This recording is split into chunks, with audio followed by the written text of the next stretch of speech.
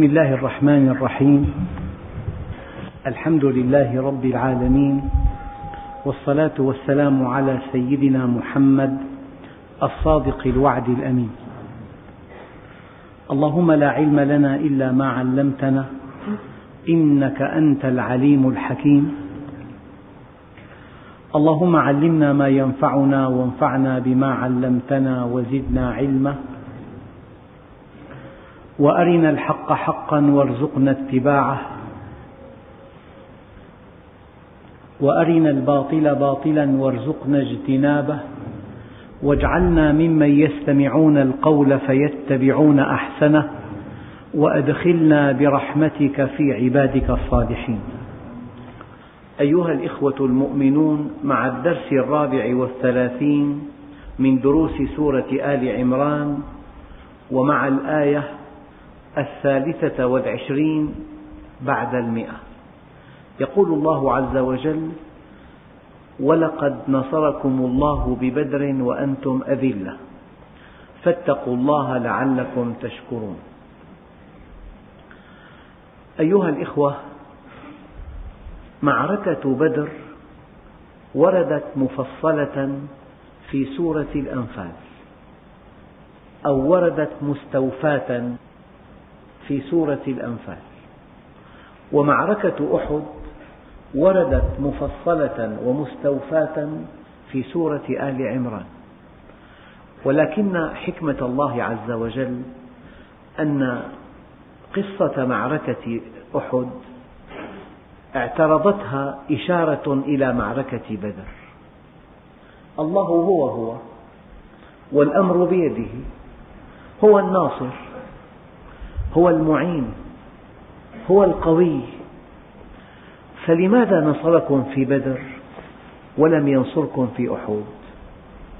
معنى ذلك أن السبب منكم، الأمر بيد الله، ألا إلى الله تصير الأمور. هو الأمر كله بيده، إليه يرجع الأمر كله، فلماذا نصرتم في بدر ولم تنصروا في أحد؟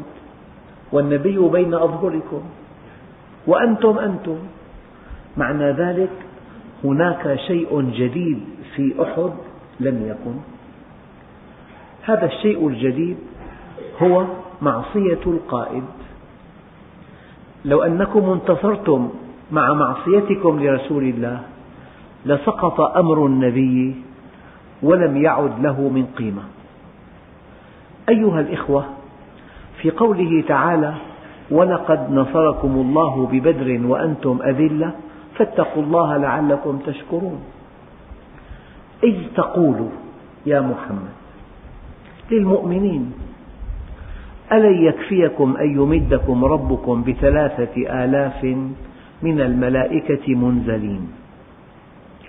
الحقيقة الملائكة نزلت في معركة بدر، والدليل قوله تعالى: إذ تستغيثون ربكم فاستجاب لكم أني ممدكم ب1,000 من الملائكة مسومين، وفي قراءة مسومين. فالملائكة نزلت في بدر. وقد يسأل سائل: إذا كانت القوة كلها بيد الله وأن الله وحده هو الناصر، فلماذا جعل النصر في بدر عن طريق الملائكة؟ قال: الإنسان بني على الأسباب، ولا يطمئن إلا بنصر عن طريق السبب. والشيء الذي يلفت النظر أن كل عطاء من الله له سبب أرضي، له سبب دنيوي، والله مسبب الأسباب. وكل عقاب إلهي له سبب أرضي وله سبب دنيوي، والله مسبب الأسباب. لأن الإنسان بني عقله على السببية، فالله عز وجل من قدرته أن ينصرهم من دون الملائكة مباشرة، ولكنهم يقلقون، فمن أجل أن يطمئنوا جعل النصر في بدر بمعاونة الملائكة، وقد أمدهم ب1000 من الملائكة مسومين أو مسومين. إذ تقول الآن يا محمد في أحد للمؤمنين ألن يكفيكم أن يمدكم ربكم ب3000 من الملائكة منزلين. بعض علماء التفسير قالوا هذه الآيات تابعة لمعركة بدر، يعني أمدهم الله ب1000 وقال مردفين أتبعهم ب3000 وأتبعهم ب5000. لكن بعض العلماء يقول سياق الآيات عن معركة أحد، فالنبي عليه الصلاة والسلام شجع أصحابه وقال لهم فيما أخبرنا الله عز وجل: إذ تقول للمؤمنين ألن يكفيكم أن يمدكم ربكم ب3000 من الملائكة منزلين. قال بلى إن تصبروا وتتقوا ويأتوكم من فورهم هذا يمددكم ربكم ب5000 من الملائكة مسومين.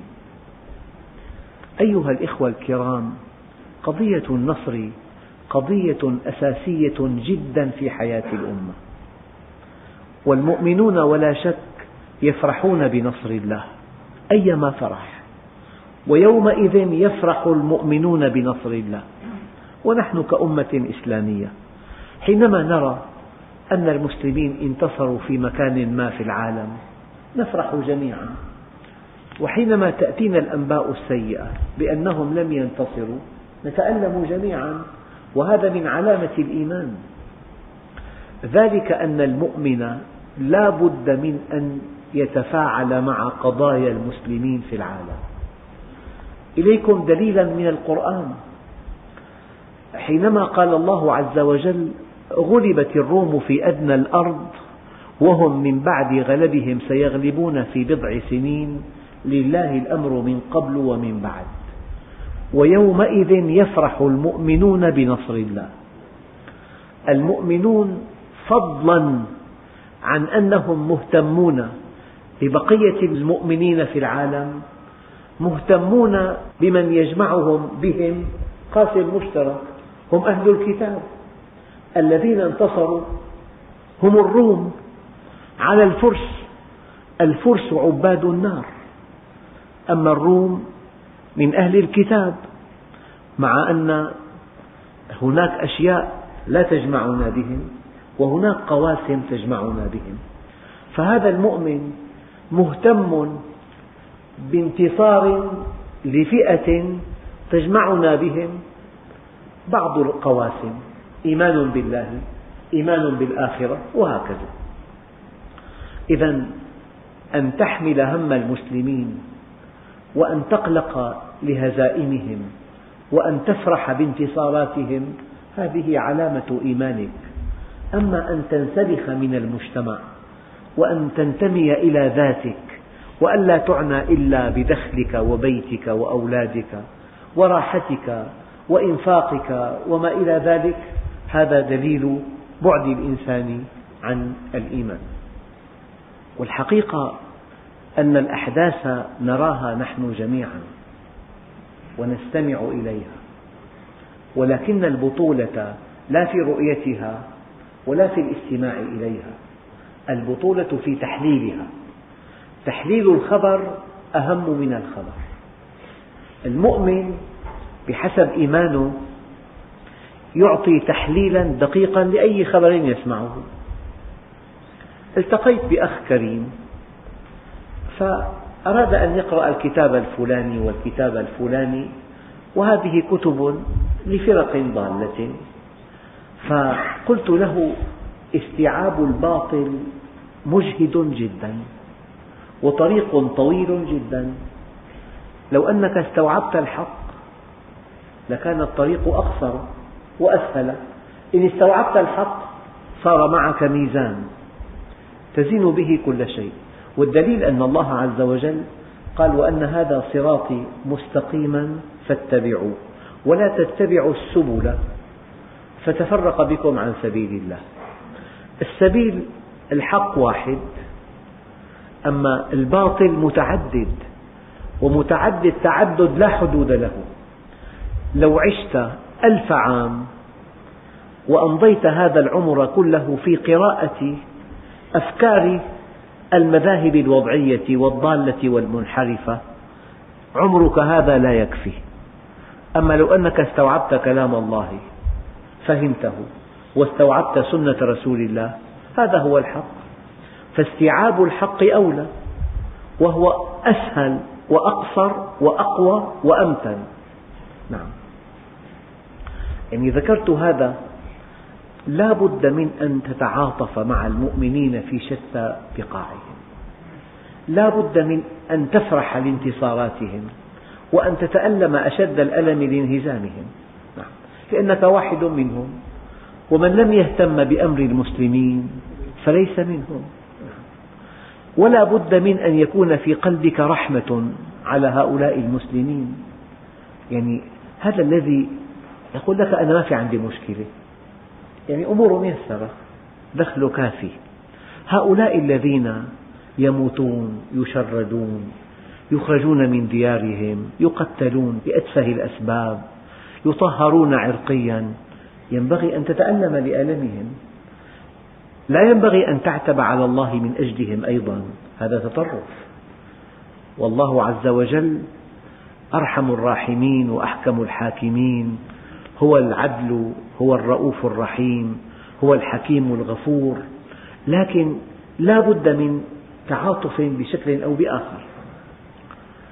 فالعلماء قالوا هذه الآيات، وإن كان بعض العلماء يجعلها في معركة بدر، لكنهم يرجحون أنها في معركة أحد. لكن ما في دليل قطعي أبدا أن الله أمد المؤمنين في معركة أحد ب3000 من الملائكة منزلين، كما أنه لا دليل من أنه لم يمدهم. لكن الدليل القطعي أن سيدنا سعد بن أبي وقاص يروي عن رسول الله أن النبي قد أعانه في معركة بدر ملكان يلبسان ثيابا بيضاء. وقد قيل أن هذه من خصوصيات النبي، لأنه كان في موضع الأمر والنهي تماما.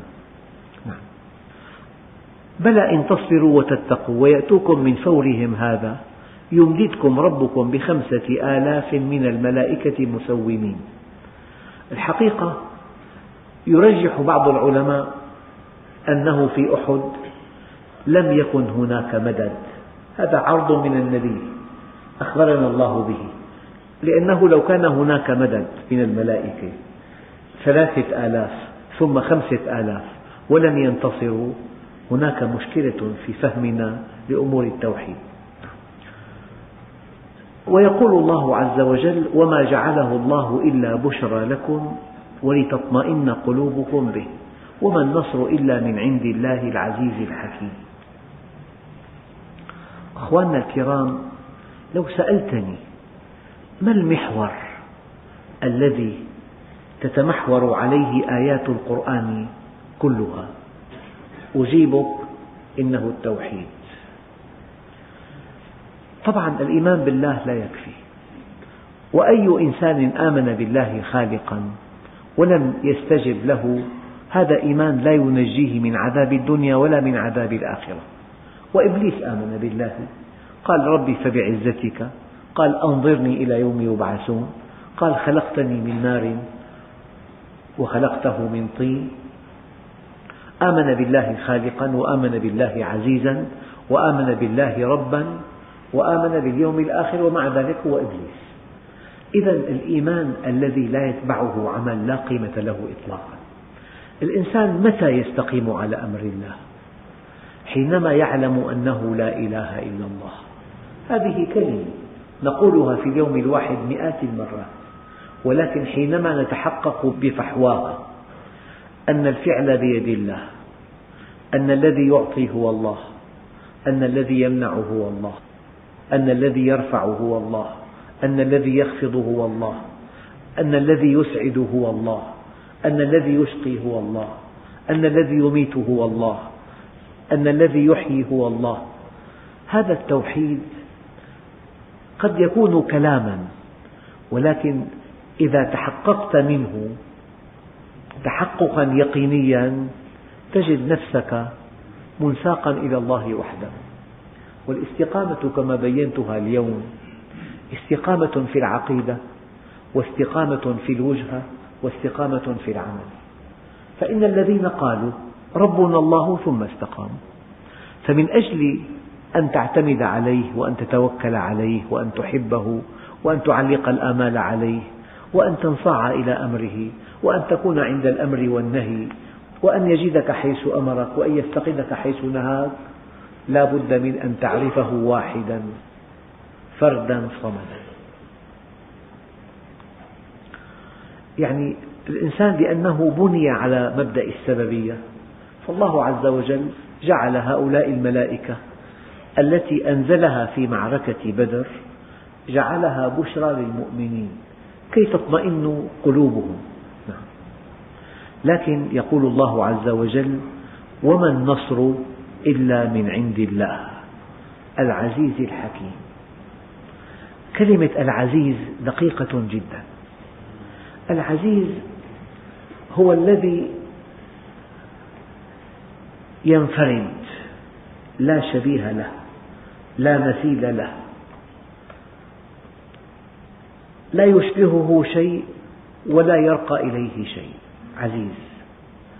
المعنى الثاني: تشتد الحاجة إليه، بل يحتاجه كل شيء في كل شيء. كل واحد من إخوتنا الكرام في قلب وفي دسام وفي شريان أبهر وفي شريان تاجي وفي كليتين وفي رئتين ومعدة وأمعاء وبنكرياس وغدة نخامية وغدة الكبر، يعني في أجهزة بالغة التعقيد، وأي خلل في هذه الأجهزة يجعل حياة الإنسان جحيما لا يطاق.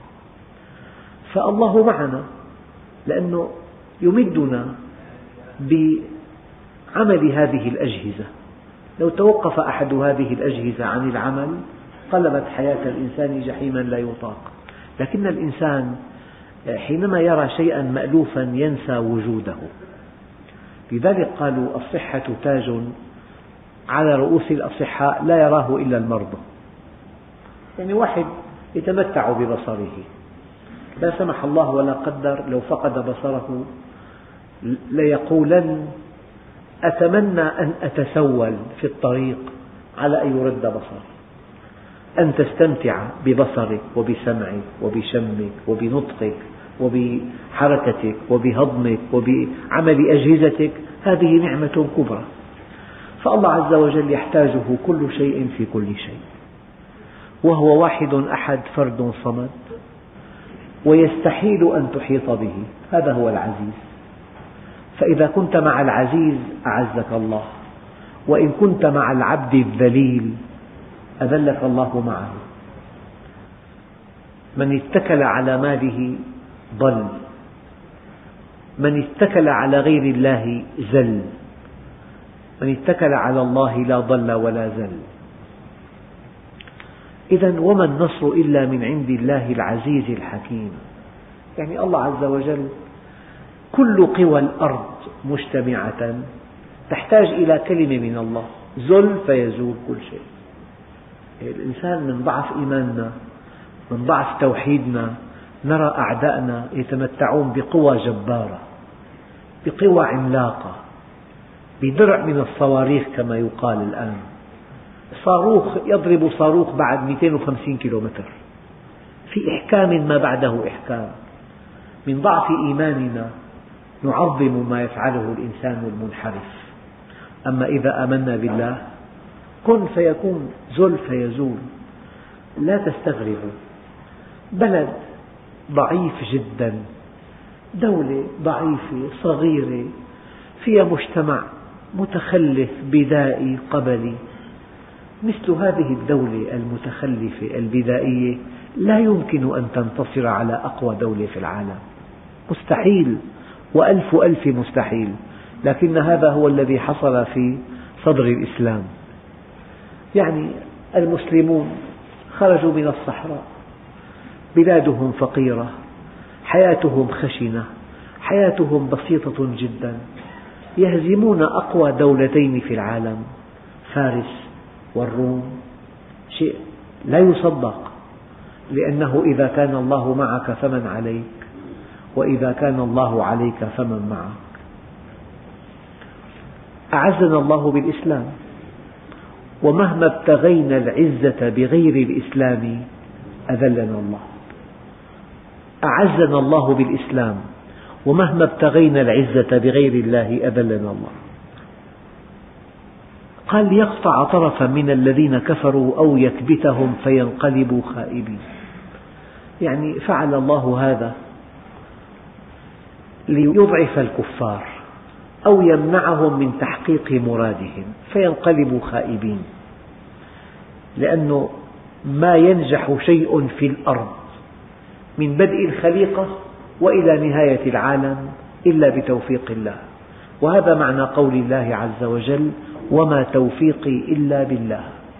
لا ينجح مشروع، ولا تنجح معركة، ولا ينجح اختراع، ولا تنجح تجارة، ولا ينجح شيء على وجه الأرض من بدء الخليقة وإلى نهاية العالم إلا بتوفيق الله.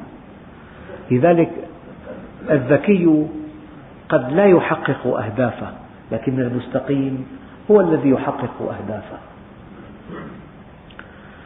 الآية الدقيقة التي بعدها: ليس لك من الأمر شيء. هو سيد الخلق وحبيب الحق، قمة البشر، ومع ذلك توحيديا ليس لك من الأمر شيء. أنت لا تفعل شيئا، ليس لك دخل في توبتهم ولا في إهلاكهم، الله عز وجل يهلكهم أو يتوب عليهم. الآن قد يسأل أحدكم: هؤلاء الكفار الأشداء الذين التفوا على المسلمين من ظهورهم وانقضوا عليهم وقتلوا منهم، بل قتلوا عم النبي صلى الله عليه وسلم، وشج وجه النبي، وكسرت رباعيته، ودخل المغفر في وجنته الشريفة، ووقع في الحفرة، وصاحبه الذي يحبه أشد الحب مات أمامه، مصعب بن عمير، صحابة كبار ماتوا في أحد. هؤلاء الذين التفوا حولهم وحققوا هذا النصر وكانوا سبب هزيمة المسلمين، لماذا لم يقضي الله عليهم؟ لم لم يهلكهم الله عز وجل؟ سؤال. بعلم الله أن هؤلاء الكفار الأشداء الذين أوقعوا أشد الأذى بالمؤمنين، منهم سيدنا خالد بن الوليد، منهم سيدنا عكرمة بن أبي جهل، منهم سيدنا عمرو بن العاص، سوف يؤمنون. يا محمد أنت لا تعلم ولكن الله يعلم. أي مؤمن لو احتك بكافر ورأى منه القسوة والغلظة والظلم والشدة يتمنى أن يموت، يتمنى أن يهلكه الله عز وجل، لكن الله يعلم أن هذا الإنسان الآن هكذا وضعه، لكن فيه بذرة خير وسوف يؤمن، فلا بد من أن نستسلم لله عز وجل. والله أيها الإخوة، يعني في هذه الدعوة المتواضعة وفي عمر ليس بالمديد، يعني التقيت بأناس كثيرين يزيدون عن 10 أشخاص. كان يقول أحدهم: ما من معصية على وجه الأرض إلا اقترفتها مهما تكن قذرة، ومع ذلك تاب إلى الله توبة نصوحا. لذلك هذا الكلام أيها الإخوة يجب أن يمنحنا نفسا طويلا مع الطرف الآخر. يجب ألا تيأس من إنسان غارق في المعصية، لعل الله يهديه. لذلك كبار العلماء عندهم أدب مع الله كبير.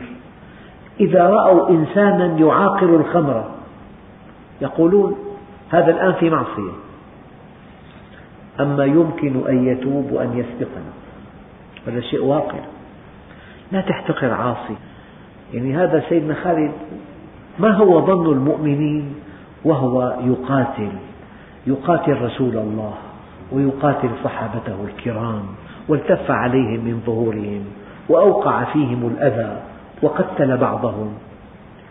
ألم يمتلئوا كراهية له؟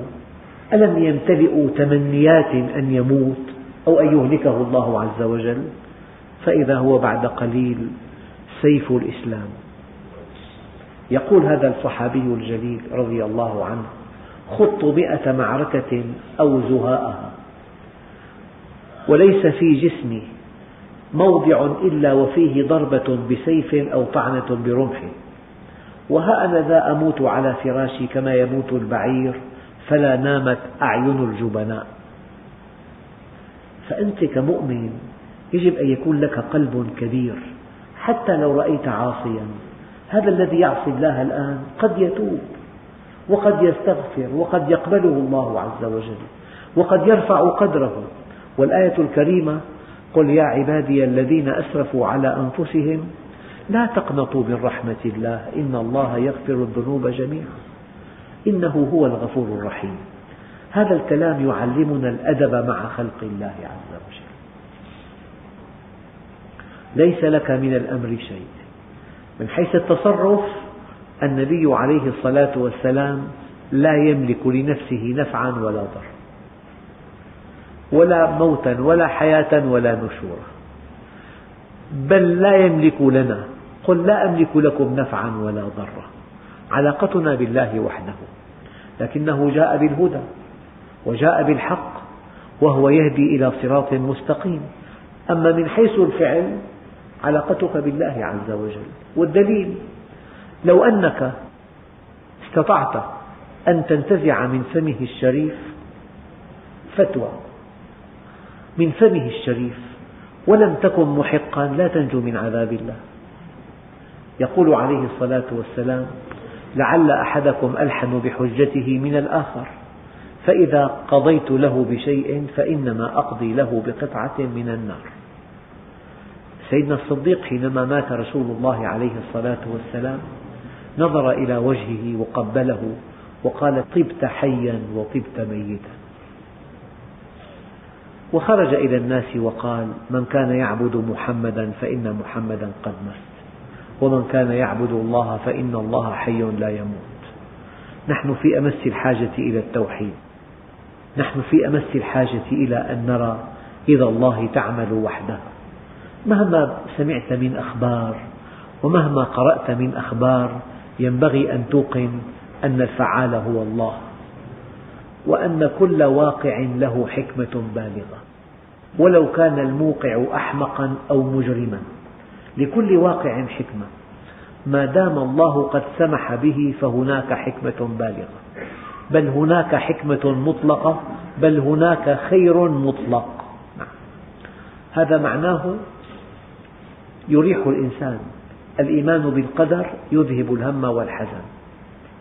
الإيمان بالقدر نظام التوحيد. فلا تدع مع الله إلها آخر فتكون من المعذبين. ليس لك من الأمر شيء يا محمد.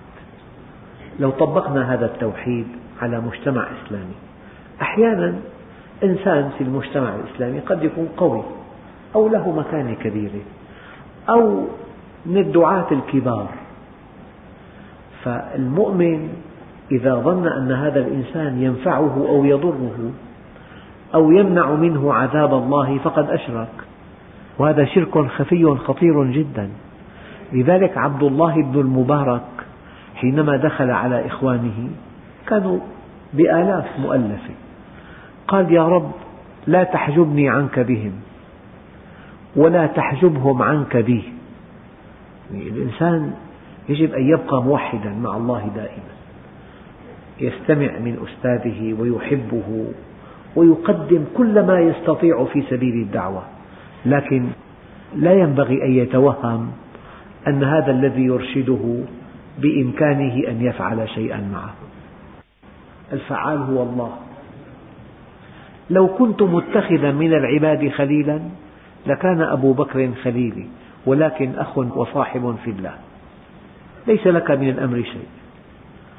أو يتوب عليهم، أو أن يتوب عليهم، أمر توبتهم وأمر تعذيبهم ليس بيدك، بيد الله عز وجل. هو يعلم، بدليل أنه لم يعذبهم، لم يهلكهم، مع أنهم أوقعوا بالمسلمين أشد الضرر، لأنه علم أن فيهم بذرة خير، وهذه البذرة عملت فعلها وجعلتهم من كبار المؤمنين. أنت تصور هذا الذي سهيل في أثناء صلح الحديبية قال النبي: اكتب هذا ما اتفق عليه محمد رسول الله. قال: امحو رسول الله، لو آمنا بك لما حاربناك. فمحيت كلمة رسول الله بعد أن أصبح من كبار الصحابة، يقول: أنا أذوب خجلا من الله عز وجل، كيف لم أسمح بهذا الاتفاق أن يكتب فيه رسول الله؟ الناس أعداء ما جهلوا. أنت حينما تعرف الحقيقة، والله أيها الإخوة، أخ كريم ليس بيننا الآن قال لي: أنا أسرفت على نفسي كثيرا، ثم أصيب بأزمة، بمرض عضال، وضع في العناية المشددة. قال لي: ناجيت الله وأنا في العناية أن يا ربي، أيليق أن ألقاك وأنا عار من عمل صالح؟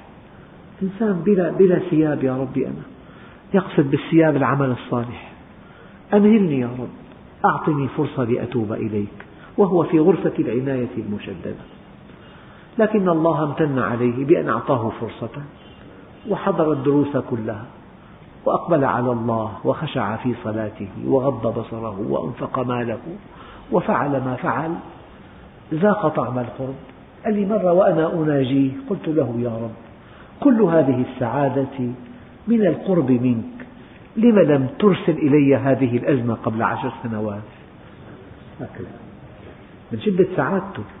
فأنت قد تجد شيئا مزعجا، مرض مزعج، فقر مدقع أحيانا، هذه كلها أبواب إلى الله عز وجل، دوافع. صحابة كانوا كفارا والتفوا على المؤمنين وأوقعوا فيهم أشد الخسائر وقتلوا منهم، وفيهم سيدنا خالد وسيدنا عكرمة وسيدنا عمرو بن العاص. بعد ذلك أسلموا، وكل طاقتهم الحربية أصبحت في خدمة الإسلام. سيدنا عكرمة بن أبي جهل أبلى بلاء حسنا في بعض المعارك، وسيدنا خالد وسيدنا عمرو بن العاص.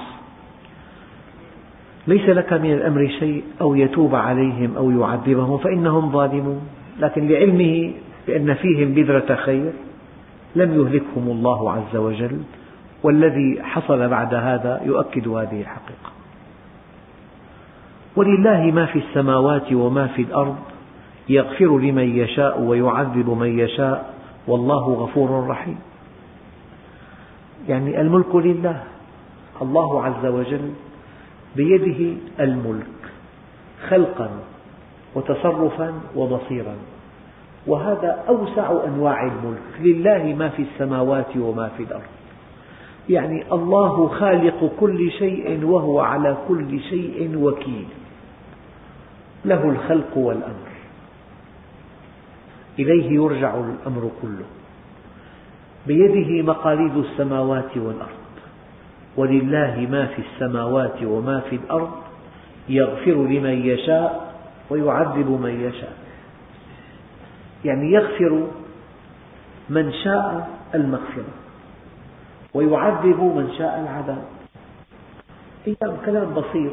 يقول لك الطبيب: إن فعلت كذا وكذا وكذا شفيت من دون عملية جراحية، وإن استهترت وتبعت التدخين مثلا ولم تعتني بنظام غذائك ولم تتحرك في جسمك لا بد من عملية جراحية، فأنت مخير، إما أن تختار المعافاة من دون عملية، أو أن تفرط وأن تتساهل في شأن معاشك وحياتك فتحتاج إلى عملية جراحية.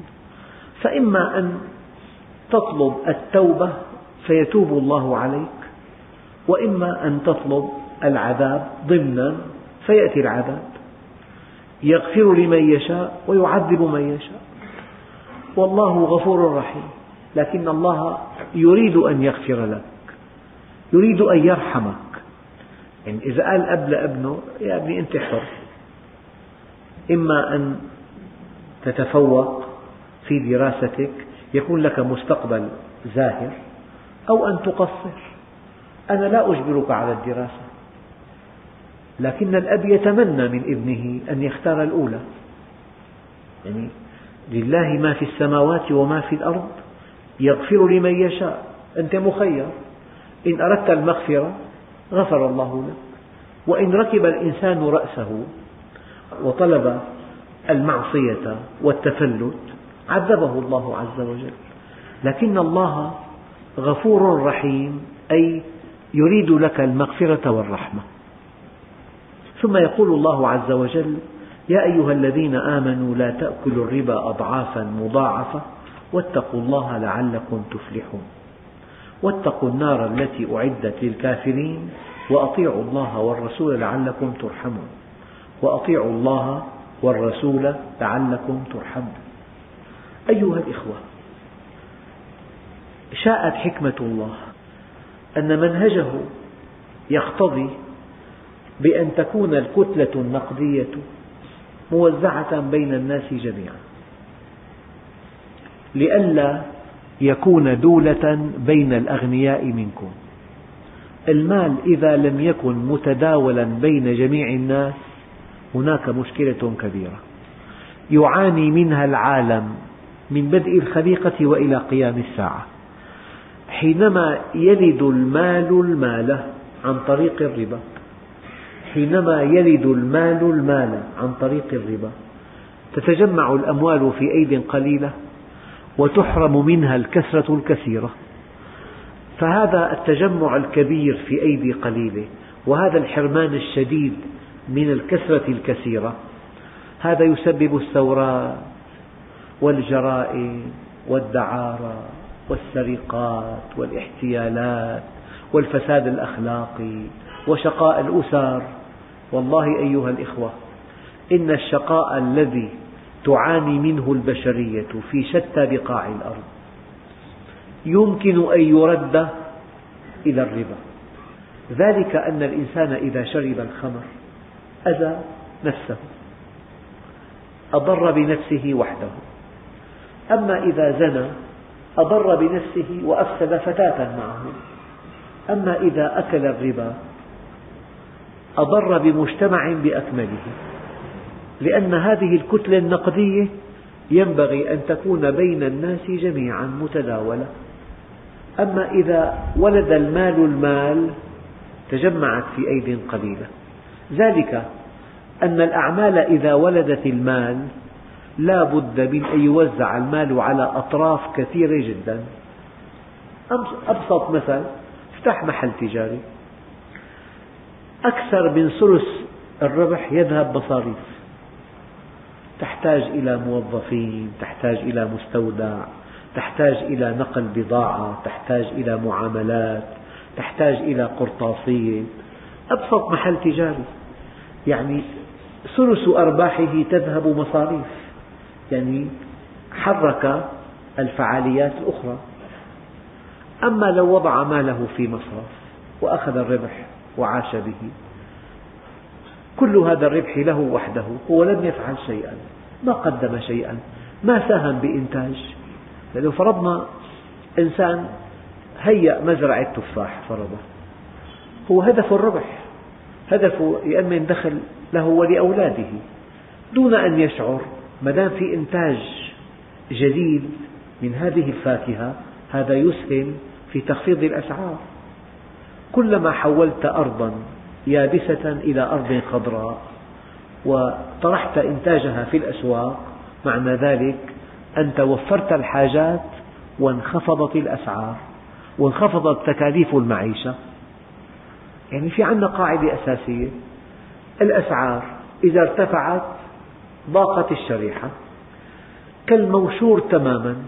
لو أتينا ب1000 دائرة متدرجة في التناقص وضعناها فوق بعضها بعضا شكلت موشورا، فكلما انخفض السعر اتسعت دائرة المنتفعين بهذه السلعة، وكلما غلا السعر أبسط مثل: لو نزلت فاكهة الكيلو ب100 ليرة، كم إنسان يشتريها في الشام؟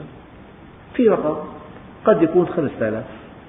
الشام فيها 5 ملايين، لو كان الكيلو ب20 ليرة بيشتريها 2,000,000، لو الكيلو ب5 ليرات بيشتريها 4 ملايين أبدا. فالسعر كلما ارتفع ضاقت شريحة المنتفعين به. فما الذي يخفض الأسعار؟ حينما تلد الأعمال المال، أما إذا ولد المال المال ارتفعت الأسعار. موضوع يحتاج إلى بحث طويل، أن النظام الاقتصادي في الإسلام مهم جدا، مهم جدا، وكاد الفقر أن يكون كفرا. في كل مجتمع منضبط بالشرع هذه الكتلة النقدية متداولة بين الناس جميعا. أما حينما يحل الربا محل البيع، الإنسان يثمر أمواله بالبنوك من دون ما يقيم مشروعات. بيقول لك بأي بلد بالعالم أول مشكلة البطالة، وحلها إنشاء مشاريع وإيجاد فرص عمل. شاب في أول حياته وجد عمل، معناها تزوج، معناها سكن ببيت، معناها اشترى حاجات، اشترى ألبسة، اشترى طعام، شراب. أساس الحياة كلها دخل، الدخل يحتاج إلى فرصة عمل. فالربا يتناقض مع الأعمال. أما حينما تسخر مالك في التجارة أو الصناعة أو الزراعة أو في مشروع استثماري أو في خدمة أو في حرفة أو في صنعة، أنت قدمت شيء وأخذت شيء، والحمد لله رب العالمين. جاءتني بعض الأسئلة، قال: إنكم ترددون في دعاء خطبة الجمعة دعاء لا أدري معناه، وهو: اللهم كما أقررت أعين أهل الدنيا بدنياهم فأقرر أعيننا من رضوانك. يعني بيكون واحد ورث أرض، أنا سمعت قبل 50 سنة يعني تنباع أرض بكاملها مقابل حمارة صغيرة، شيء ما له قيمة أبدا. هلأ في أرض بيقول لك الدنم حقه 3 ملايين مثلا، عندي 200 دنم. في اللي عنده أرض فرضا 200 دنم وكل دنم 3 ملايين، بينام عشية بيضرب 200 ب3 600 مليون، يحس بسرور. شاري بيت ارتفع سعره، عنده تجارة رابحة جدا، وكيل حصري لمادة غذائية أساسية، وفي بيع رائج جدا، تلاقي عنده شعور أنه هو غني وأموره ميسرة وما عنده مشكلة مالية. يعني عينه قرت بهذه التجارة، يعني طرب لها، ظن أنه ملك كل شيء. نعم. فأنا بالدعاء: اللهم كما أقررت أعين أهل الدنيا بدنياهم. إذا أخذ البيت ب12,000 هلا حقه ما تبيعه ب12 مليون، هيك بيقول لك واحد مثلا، أو هلا بطلت، هي كانت سابقا الأسعار للثلث نازلة. نعم. لكن كم إنسان اشترى بيت ب10,000 صار حقه 10 ملايين، يحكيها مرتين 3 5 10. أنا في عندي ثروة ضخمة، أو في عنده أولاد نجباء لك كلهم أطباء ومهندسين، بس ما كلهم ما فيهم دين بيكونوا، بس فرحان بمناصبهم العلمية فقط مثلا. فقد يفتخر الإنسان بزوجته، قد يفتخر بأولاده، قد يفتخر ببيته. فوت لعند واحد: لك هذا بيتي، فت لغرفة الضيوف، قال لي هذا البيت مساحته 400 متر، قلت له الله يهنيك فيه. قال لي هذا البلاط جايبه من إيطاليا شحن جوي، قلت له والله شيء جميل. هذا الطقم جبناه كذا، فرحان فيه.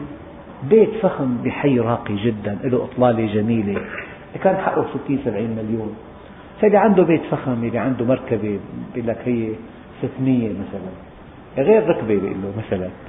اللي عنده أرض تنظمت وأصبحت هيك أخذها من دون سعر تقريبا، أصبح كل دنم بالملايين حقه فرضا، ألا يشعر أنه هو متفوق؟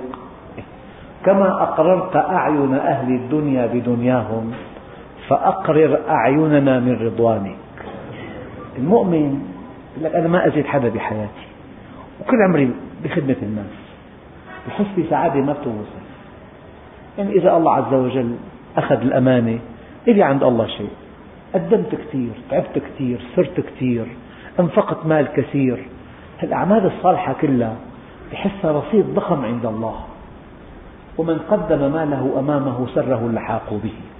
فإذا الإنسان رأى أهل الدنيا يعني يطربون بما عندهم من بيوت فخمة، من مركبات فارهة، من أراضي شاسعة، من مزارع جميلة جدا، والله في إنسان يعني عنده مزرعة مكلفة شيء 100 مليون، 100 مليون يعني كل شيء فيها. فإذا إنسان قرت عينه بهذه الدنيا، يا ربي اجعل عيني تقر برحمتك. الله قال فبذلك فليفرحوا، فبذلك فليفرحوا، يعني افرح برحمة الله، افرح أن هداك الله إليه، افرح أن جعلك في بلد مسلم تستمع هذا الكلام، في بلاد ما فيها غير ملاهي، نوادي ليلية وخمر وقمار، أبدا، بلاد جميلة جدا ما فيها غير نوادي ليلية ومسارح ومطاعم وفنادق والفسق والفجور على أشده، يعني ما في مجال آخر ثاني. هون في عنا مساجد، في عنا دروس علم، في عنا ابن يحترم أبوه، في عنا زوجة مخلصة، في عنا بنت يعني تحب أباها حبا لا حدود له، في عنا صهر له ولاء لعمه، في عنا أشياء جميلة جدا في بلادنا. والله زارنا أخ من أمريكا قعد شهر، قال والله عندنا كل شيء لكن عندكم الحب والإيمان. حب، في صلات اجتماعية، في رحمة، في تعاون، في بذل لأعمال صالحة. كما أقررت أعين أهل الدنيا بدنياهم فأقرر أعيننا من رضوانك. هذا اللي قال لي بيتي مساحته 400 متر وبلاطه من إيطاليا، والطقم هذا أخذناه مستورد، والثريا رشانج وهي جبناها من هون، ما خلى شيء ما وصف لي. فقلت حالي يعني لازم بين له، فشو قولك ببيت مثلا هيك بأحياء دمشق الفقيرة جدا، غرفتين شماليات على العظم لساتهم، ساكنين فيهم، حاطين عوض الأبواب برداية، بيتوازن هذا؟ قال أبدا، معوذ بالله. وزنت له بين بيت حقه شيء 70-80 مليون وبين غرفتين بحي فقير تحت الأرض شماليات على العظم ومسكونين. وزنت له بين ممرض مهنته يعني ينظف هالمرضى، وبين أكبر جراح كل عملية 150,000 لجيبته، عنده باليوم عملية أو عمليتين مثلا.